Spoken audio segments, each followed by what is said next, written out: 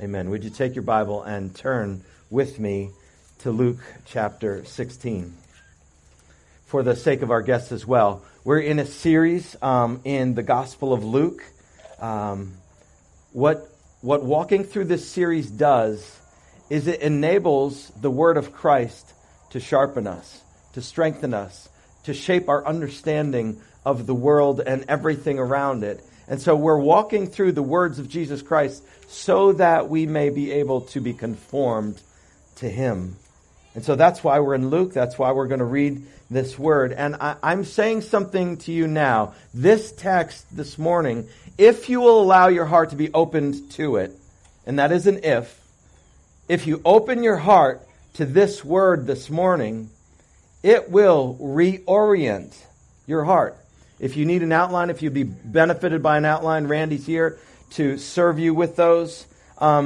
This text will reorient your heart toward the world, toward your neighbors, the people who live right next to you, and they will reorient your priorities. So with that, I want to read with you Luke 16, starting in verse 19.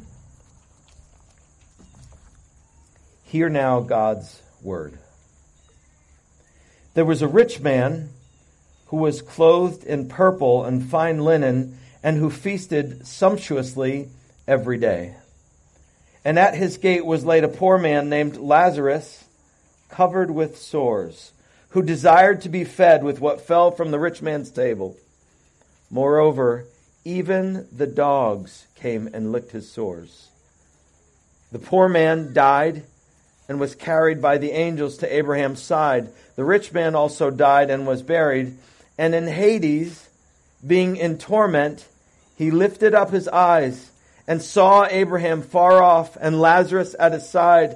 And he called out, Father Abraham, have mercy on me, and send Lazarus to dip the end of his finger in water and cool my tongue, for I am in anguish in this flame. But Abraham said, Child, remember that you in your lifetime received your good things, and Lazarus in like manner had bad things, but now he is comforted here, and you are in anguish. And besides all this, between us and you, a great chasm has been fixed, in order that those who would pass from here to you may not be able, and none may cross from there to us. And he said, Then I beg you, Father, to him send my father's house, for I have 5 brothers, so that he may warn them, lest they also come into this place of torment. But Abraham said, They have Moses and the prophets. Let them hear them. And he said, No, Father Abraham. But if someone goes to them from the dead, they will repent. He said to him, If they don't hear Moses and the prophets, neither will they be convinced if someone should rise from the dead. As we consider these sharp words from Jesus this morning, let me remind us of the context again into which Jesus spoke these words. So, Luke chapter 16, Jesus, at the outset of the chapter, it says he's teaching his disciples. And he teaches them these things because he wants them to know them. They're important for their understanding of the work of God in the world. However, it's not just the disciples that are there. Because as Jesus is speaking, the Pharisees who were mocking him previously in the previous chapter for hanging out with sinners and tax collectors, those Pharisees are also present, and they're responding to the words of Jesus Christ. And we see in verse 14 and 15 in this chapter that once Jesus got through talking about the use of money, and he talked about the use of money in such a way as to say, here's what we do with the resources that we've been given, that we store up for ourselves treasure in heaven by using the resources that God's given to us to bless other people, to contribute to the work of the kingdom of God. That if we hoard money for ourselves, that's not That's not an indication of a heart that's inclined toward God or other people, but rather we use money, the resources that we have, for the kingdom of God and His purposes. And as they heard that, remember, we talked about this. How did they respond? They sneered at Him. They ridiculed Him because they loved money.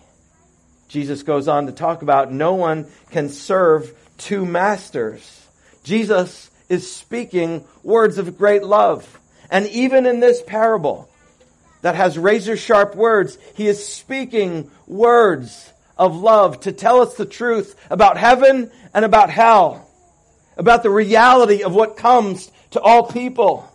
And so at times, sometimes Jesus strongly rebukes the Pharisees. And this, I believe, is aimed directly at them because they were rich and they loved money. And they were just like this rich man, walking by the people in need, stroking their own egos and their own selves. He was talking to the Pharisees, but He did it because He was trying to break through their hard exterior. They were hardened. They had hardened their hearts. They mocked Jesus, the Christ, when He spoke. He's trying to bust through. And so as we hear these words this morning, I believe Jesus is also seeking to penetrate into our hearts. We may say, hey, we're fine. We're good to go. Well, that may be true, but that may not be true. And I believe the Lord, through the preaching of His word this morning, wants to draw us into Himself. And so as we walk through this, I pray that your heart and my heart may be open to the work that He wants to do in us today. This parable will reorient your heart, your treasure, your perspective on your neighbors, how we love people. It will, if we let God do that. So let's begin. The parable begins, as you know, by contrasting two men. So there was a rich man, and the description of this rich man is that he dressed in purple. Purple and linen. They were unusually expensive. So this guy is walking around in pure luxury day in and day out, not only by his clothing, but by his feasts. If you were on the social list of that day, you wanted a ticket to this guy's party. Because when he threw feasts, they were sumptuous. In fact, it says he lived sumptuously every day. You wanted to get in there. You wanted to eat with this guy. He was dressed in the best of clothing. Armani, Gucci, Polo, Ralph Lauren. He had it. He was walking in it. He enjoyed it. The contrast couldn't be more apparent. So while he is clothed in purple and in fine linen, someone else was clothed in something else. He was clothed in sores that were open and weeping.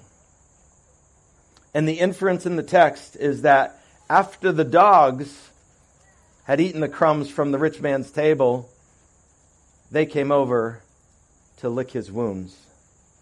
This man had no friends. This man didn't have medical care. This man, in the world's eyes, was abandoned. But you know something interesting about this parable in particular is that of all the parables that Jesus told in all of the Gospels, He never names personally any of the individuals. But this time, He names this one. His name is Lazarus, as you know. And it's interesting what the name of Lazarus means.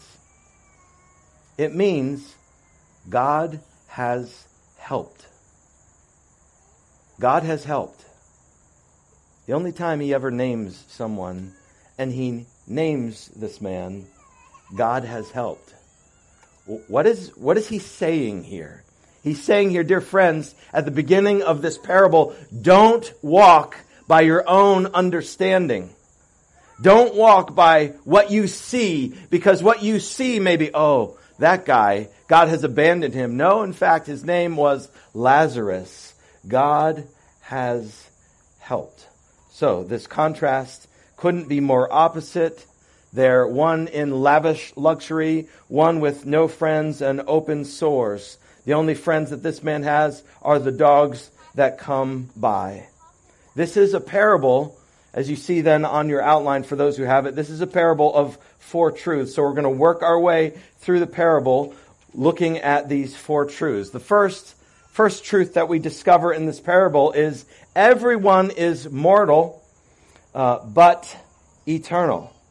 Everyone is mortal, but eternal. Both the rich man and Lazarus, they both die. Lazarus goes, as you know, to heaven, and the rich man to hell. See, we all come face to face with this reality, the reality of our own mortality. You know, you can take the most regimented exercise program. You can eat the best possible foods in the world for your whole life long. And you know what comes? It is appointed unto man to die. Our own mortality is ever before us. And this parable reminds us of the certainty of what's coming. You've heard the phrase, there are only 2 things in life that are certain. What are they? Yes, death and taxes. Well, I would imagine that somebody in the world has escaped taxes by this time. They've marooned themselves on some island. So probably it's true that someone has escaped taxes. But what is not true are the stats on death. It's 100% certain. It's going to happen. So why do you and I at times, why does our culture at times act as if this isn't coming and not think about it? So Jesus is confronting us and confronting these Pharisees with the reality that everyone is mortal, but everyone is eternal. Truth number 2. There are only 2 eternal destinies. You cannot choose nirvana or there's 2 places we go upon death. We either go to heaven or we go to hell. Let's look at verse 23 and 24 once again. This poor man, I'm going to start at verse 22. The poor man died and was carried by the angels to Abraham's side. The rich man also died and was buried. And in Hades, another term for hell, being in torment, he lifted up his eyes and saw Abraham far off and Lazarus at his side. And he called out, Father Abraham, have mercy on me and send Lazarus to dip the end of his finger in water and cool my tongue, for I am in anguish in this flame.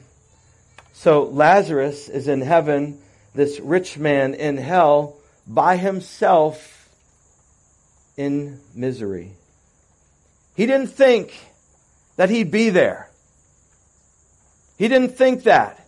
In fact, just how he talks to Abraham is indicative of why he thought he wouldn't be there. See, hell is going to be occupied by people who didn't think they were going to be there. He cries out, Father Abraham. What is he saying by addressing Abraham in that way? He says, Father Abraham, I'm a Jewish person. I should not be here. There's been some kind of mistake. Father Abraham, what's going on here? Send me some help. There's been a mistake. See, his Jewishness alone did not save him.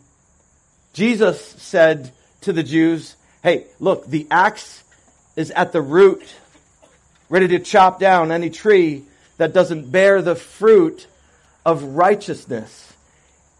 You know this to be true. Coming to church doesn't make you a Christian in any way. Walking in and even singing songs that are good doesn't make you part of the family of God. What puts you and I in the family of God is one thing: repentance of our sins and faith in Jesus Christ alone to save us from those sins and to forgive us. And he, being in Hades, thought that there was some mistake. We don't know, but maybe he was a religious man. Maybe he paid a great wage to the synagogue to help them upkeep the mission of the synagogue. Maybe he did all the religious trappings of religiosity. And now he's here in hell. He's saying, Father Abraham, I'm a Jew. Get me out of here. There's some mistake. Send me some aid. See, this parable, by the way, is not some way of suggesting that all the poor automatically go to go to heaven, and the rich go to hell, the wealthy. That's not true. Because we just need to read the Bible to know that. Even look at the life of Abraham himself. God blessed him significantly materially. So that's not the point. There's not this automatic, you're going to heaven and you're going to hell. But what does the rich man's use of his money tell us? The rich man's love of money and his self-indulgence indicated that his hope was not in God. He had neglected the word of salvation, and his money, at the end of his life, his money failed him. It didn't serve him. It left him without hope. He's asking Lazarus to come to dip his finger because he's in torment, to give him some hope. And he's without hope. He had a complete disregard for the word of salvation. He wasn't born again.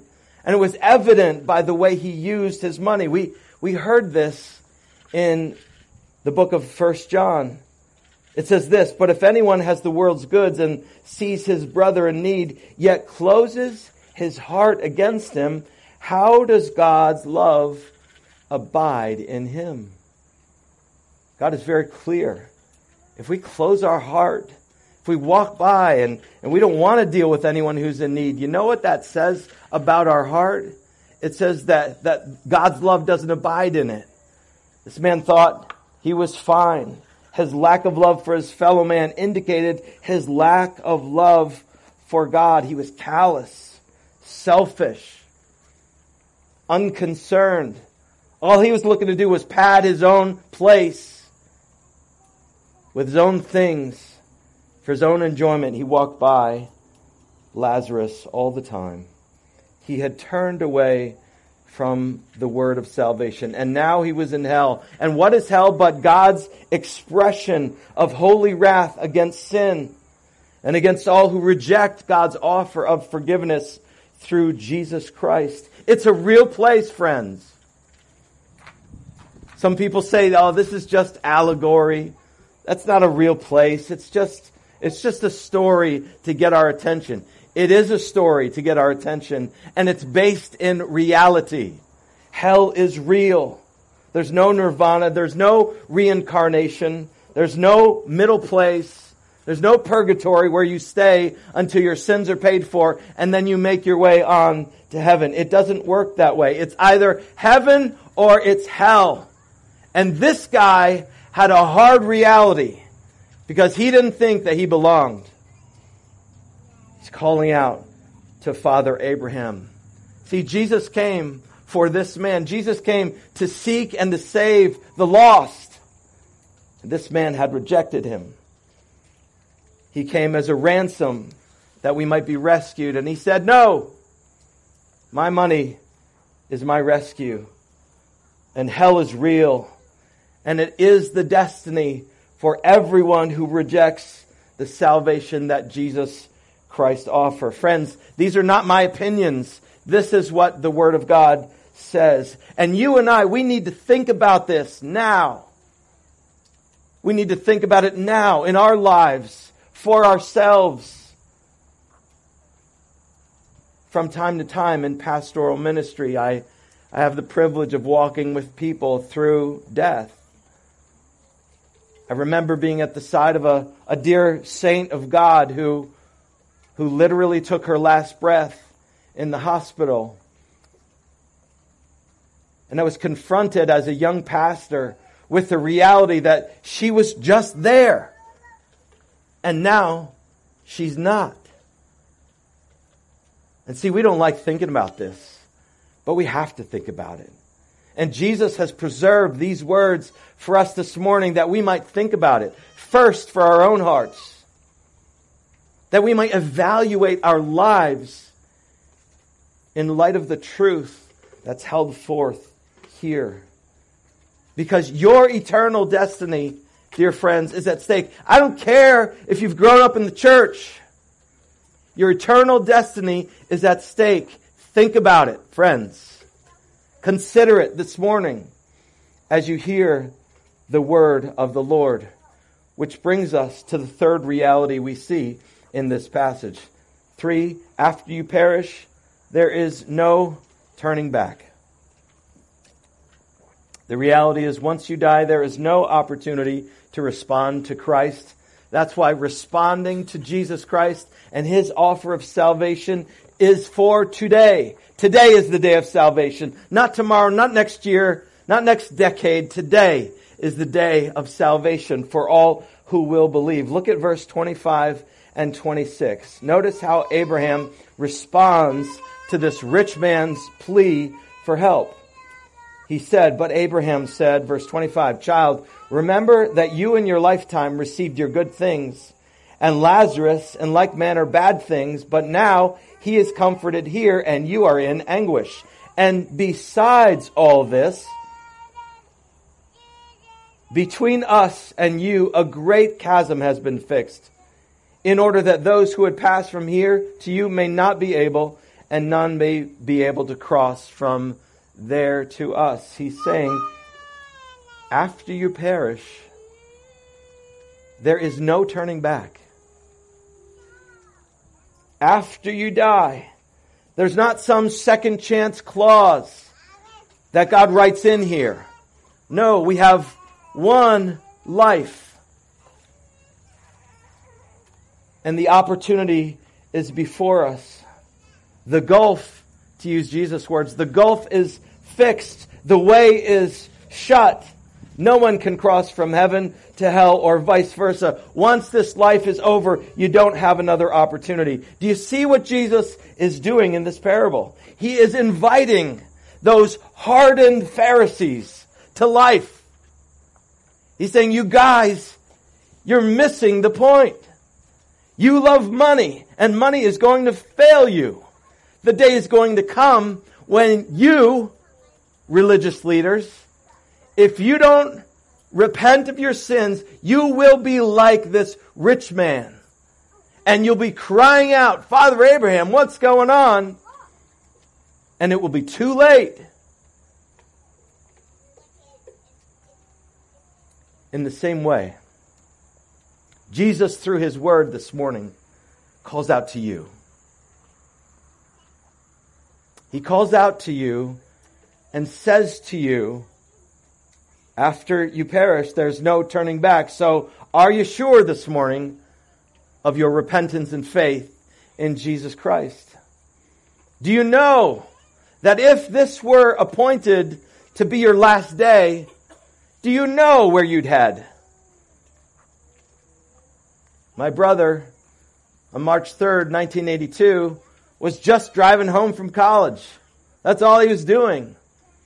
He didn't know that was the day that it was appointed for him to go to be with the Lord. He just got in the car and started driving. Well, what are we going to do after this service is over? We're going to get in our car and start driving. See, you and I don't know tomorrow. We don't even know this afternoon. And it is the kindness of God this morning, in the hearing of this voice, this scripture, that God is saying to you, respond, and respond to me now. Because once this life is past, there is no turning back. See, our response to Jesus is so critical. We're not in control. Don't wait to turn to Jesus Christ today. You may be young. Turn to Jesus Christ today. You may be old. Turn to Jesus Christ today. Because if you do not, a reality exists. And it's called hell. And this description calls it a place of anguish and a place of torment. And the most loving thing that God could do for you today is that you would hear this call from His Word. Turn now and run to Jesus, because once you die, the chasm is fixed and you cannot come back. which leads us to the fourth and most important point of this passage. The way you and I respond to the word yields eternal life or eternal death. See, notice what happens next in the parable. After being informed that the chasm cannot be crossed, the rich man desires Lazarus to be sent to his household that his 5 brothers would believe. Notice Abraham's response. They have Moses and the prophets. Let them hear them. What is Abraham saying? You know what they have? They have the scriptures. Let them read and believe the scriptures. Now, what's underneath even that statement? Abraham is responding because he believes in the sufficiency of Scripture to lead us to salvation. The sufficiency of the Word of God to take our hand and to lead us to Jesus Christ. Now you might say, well, back then they only had 2/3 of the Bible that we have in our hands this morning. The New Testament hadn't even been written at this time. And I say to you, you're right. They had Moses. He wrote the Pentateuch, the first 5. He wrote some of the Psalms. They have the prophets. They had the Old Testament. Where did the Old Testament lead people? They led them to the promised Redeemer, the Messiah, the Yeshua, the one who was to come. See, Jesus, when he was walking, do you remember this? On the road to Emmaus with his disciples didn't know that it was Jesus. And they said later their hearts were burning in them. And in Luke 24, a few chapters down this book, he said, and beginning with Moses and all the prophets, he interpreted to them all the scriptures, the things concerning himself. So he said, all these things, they all pointed to me. So when Abraham says, hey, they've got Moses, they've got the prophets, that is sufficient for their salvation. And notice what Lazarus is doing. Like, no, Father Abraham. What he's saying is, that's not enough. The word of God is not enough. What does he say? How does he say it? Verse 30. Look with me there. And he said, no, Father Abraham, but if someone goes to them from the dead, they will repent. Notice that. He said, the word of God, that's not exciting enough. We need someone to come out of the grave. My 5 brothers, they've heard the word of God. They haven't responded to that. So you need to do something more. Do you know what he's saying? He's saying, look, it doesn't matter that we believe. We have to see. We have to see something amazing. And Abraham says, you know what? If they don't believe the word of God, then they won't believe anything. If you don't believe the word of God this morning, then nothing is going to change your heart. Not even seeing someone walk out of a casket. That's what he's saying. And so our response to the word of God this morning is critical. Your response, teenager, is critical. It's a matter between life and death. Your response, adult who's been around for a while, is critical. It's the difference between life and death. See, there are only 2 responses that we have to the Word of God. We can either repent and believe, or we can do what the Pharisees did and start to self-justify. We can sneer at the Word of God and walk away in disbelief. So your response, dear friends, to the Word this morning, if you don't already know Jesus Christ as Lord and Savior, your response this morning can mean the difference between eternal life and eternal death. Your response to what God says. You may say, you don't know me, pastor. You don't know me, preacher. You're right, I may not know you. You don't know the family from which I come. You don't know how much tithe I give. You don't know, fill in the blank. You're right, I don't. All I know is this reality, that your response to the Word of God, to the words of Jesus Christ, is the difference between eternal death in hell and eternity in blissful heaven. And I want you to be there with me in heaven, in belief and faith for all time. This is the most loving text we can hear this morning from God's Word. Do you believe it? Do you believe it? I believe Jesus is drawing people. He's drawing people through His gospel this morning. And I want to ask you, how do you respond to Jesus Christ? Do you agree with Him when He says we are, apart from Him, sinners all, destined for the place of hell if we reject His loving call? See, God so loved the world. You know the precious verse. He so loved the world that He didn't want us to squander our life in chasing things like money and sex and the approval of others and all kinds of things that are dead. But instead, He wants to give us life through Jesus Christ, our Lord. So He sent Jesus. How do you respond to Jesus this morning? So I want to bring this to a close now as we just talk about two very simple points of application. I know I'm hitting hard this morning, but this is what the text says. Application number 1, believe in the Lord Jesus Christ and you will be saved. Amen? Praise the Lord. We are eternally secure by believing, repenting of our sins and believing in the Lord Jesus Christ. You will be saved. Let me read a few of these precious truths that are listed on your sheet for them.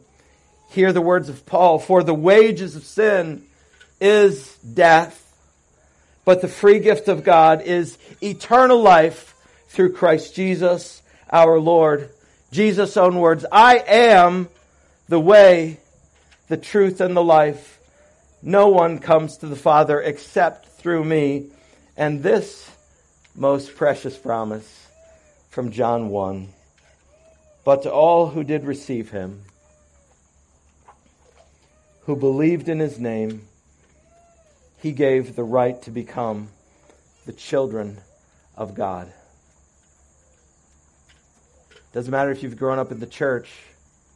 Doesn't matter who your family is. Doesn't matter where you've come from. And it doesn't matter what you've done. This morning, what matters is how you respond to Jesus Christ. It's the difference between heaven and hell. So I implore you, believe in Jesus Christ, and you will be saved. Oh, may God add to the number of His kingdom this morning by faith and belief. What about for those of us who are in the church, who are actively pursuing our God because He has transformed our hearts and our lives? What do we do with this parable? Well, first of all, let us rejoice that God has been so kind to redeem our souls. Let us rejoice with great joy that He has opened our eyes, that we see Jesus for who He is, that we might be able to enjoy Him and to seek and savor Him for all time. We rejoice together. And so at the closing song, church, I pray that we would just sing it with gusto because we're so grateful that God has saved us. May that be the application. But may it also be that we boldly proclaim Jesus Christ. See, in these days, we live in a cancel culture, right? You don't like something, you get online, you start a hashtag, and you cancel it out. We live in cancel culture. And when you speak the name of Jesus Christ, when you don't shave off the edges of the gospel that says to people, dear friend, can I implore with you to turn to Jesus because you will occupy hell if you don't receive His forgiveness for your sins. Do you know what happens to us? We get canceled. But in this hour of great need, in September of 2020, will you be faithful, church, to proclaim the truth of Jesus Christ? Will I be faithful to proclaim Jesus Christ to my church, to my neighbors, to the people around me, to the people who will want to cancel me as soon as I say it. Will we be faithful? Oh, that we might be. Oh, that God would so move in the hearts of His people that it doesn't matter what comes, but we will be faithful to tell people, to do the most loving thing in the world, and that's to tell people that Jesus is coming. And when He comes with judgment. And their lives will either go to heaven or to hell. Imagine with me, as I invite the worship team to join me up here. Imagine with me that you're traveling on a road and you come to a place in the road where you come around the corner and there's a bridge there. And the bridge is out. It's fallen through. And you manage to get your car stopped in time. But just barely. And you were really paying attention to the road. And you get out of your car and you're like, oh my goodness, I'm so thankful that I was able to stop the car and not go to my peril. And all of a sudden you see and you hear another car coming. What would be the loving thing to do?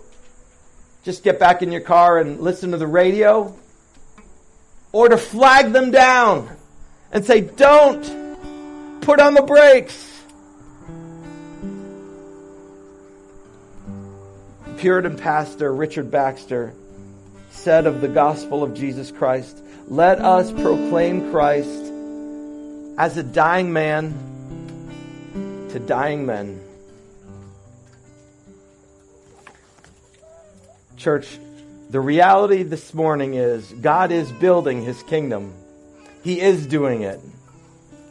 If you fail, and when you fail, because we all will at times, in proclaiming His kingdom advances nonetheless.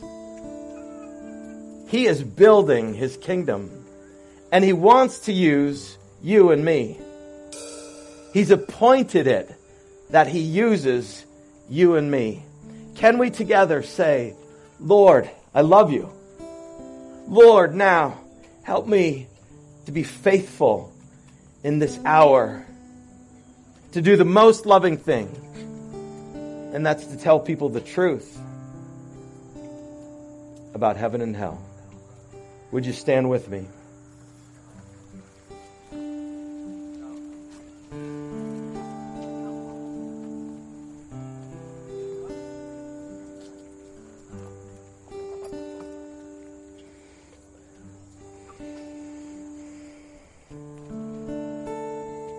Lord, these words of yours, they cut razor sharp.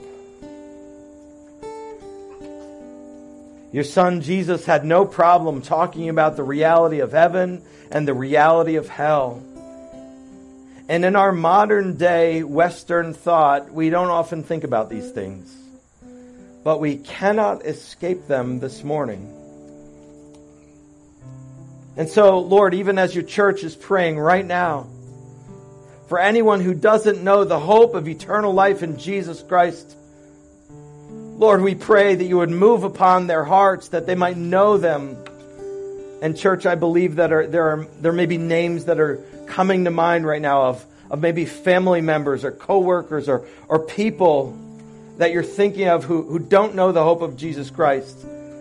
I'm just going to pause here for a second to you to pray those names to the Lord.